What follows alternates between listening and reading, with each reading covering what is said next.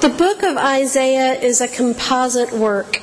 It is composed of the writings of different prophets who lived at different times, prophesied in different contexts, and emphasized different aspects of how God works in the world. This morning's reading from Isaiah comes from the section of that book known as 2nd Isaiah, and it's believed to have been written to the Israelites living in Babylon toward the end of their 58-year exile. It's a message of hope in the midst of a very dark time. In the verses just before today's passage, 2nd Isaiah has been telling the people to get ready, saying on behalf of God, "Incline your ear and come to me. Listen so that you may live." The prophet tells the people that God is making an everlasting covenant, not just with the line of King David, but with the whole nation of Israel. God will lead them out of exile in joy, and they will be led back in peace. All of creation will participate in the celebratory procession. The mountains and hills will burst into song, and the trees of the field will clap. The cypress will spring up in place of thorns, and the evergreen myrtle in place of briars. Other nations will be drawn into the festivities as well. For a few verses earlier, the prophet declares to Israel, "You shall call nations that you do not know, and nations that do not know you shall run to you." Now, I suspect that this was a hard message for Israel to believe. It was beyond anything she could imagine.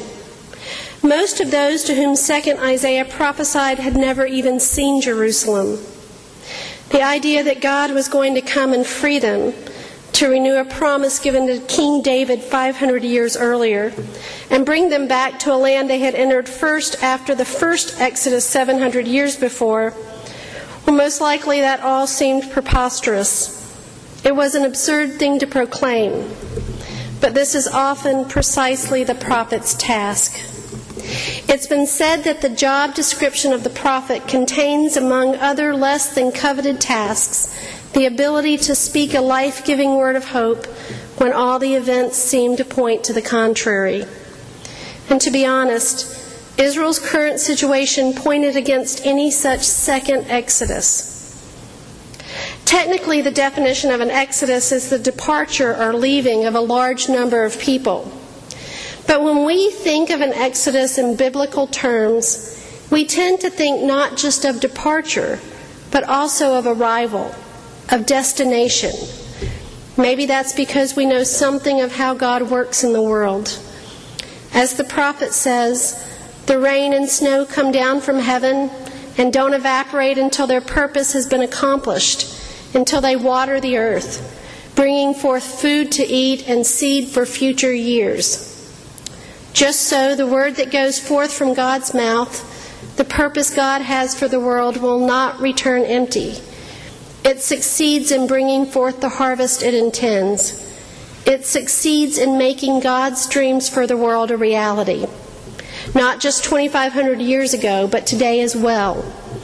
See, the Exodus is not just something God did once for the Hebrews in Egypt, or yet again for the exiles in Babylon, or even most importantly for our Lord Jesus when he lay in the tomb. Exodus is something God does again and again. It's who God is, bringing us again and again from bondage to freedom, from exile back home, from death into life. So what are our exoduses today? Where are the places from which we need deliverance? Where do we long for freedom, life, and salvation?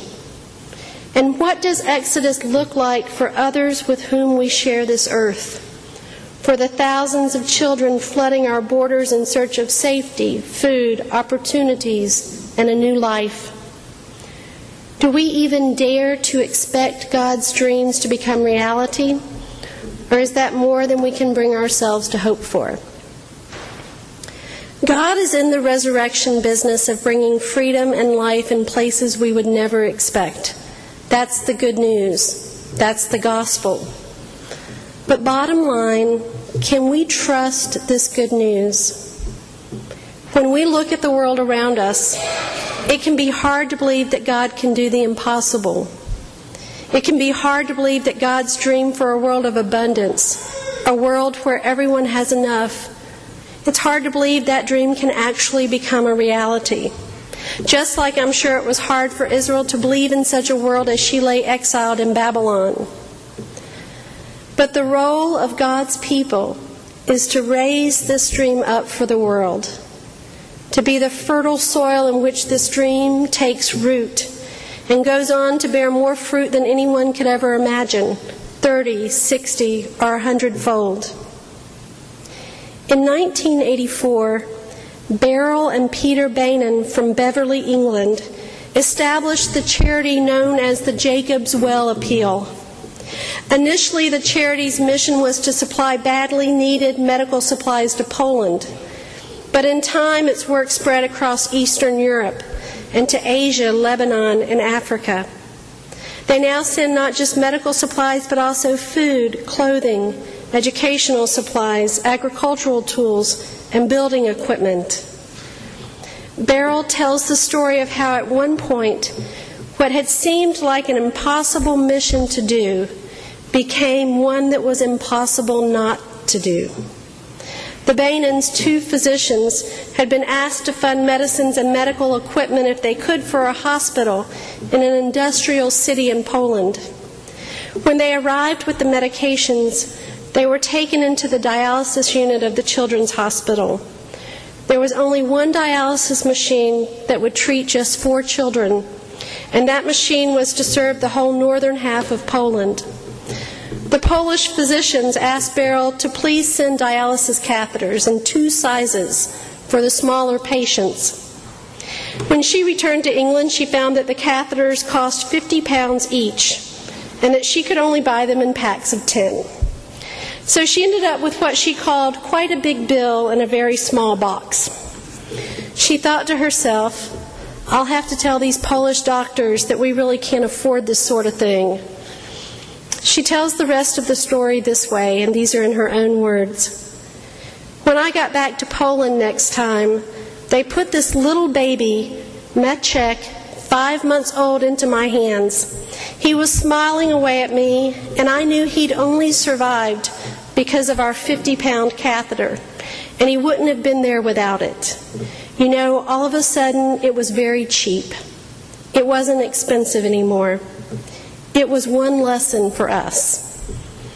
Holding that baby, what had seemed impossible became too precious, too real, not to be possible. The words we read this morning from Isaiah paint a beautiful picture of exodus and return, of resurrection and freedom and salvation. These words are addressed not only to the Israelites living in exile, they are also addressed to us. We're to hold this beautiful image just as Beryl Beynon held the 5-month-old Maciek, letting the image become so real and so precious to us that we find it impossible for it not to be possible. As the church, it's our job to hold this image up to the world as a possibility, even at a time when all the events of the world seem to point to the contrary.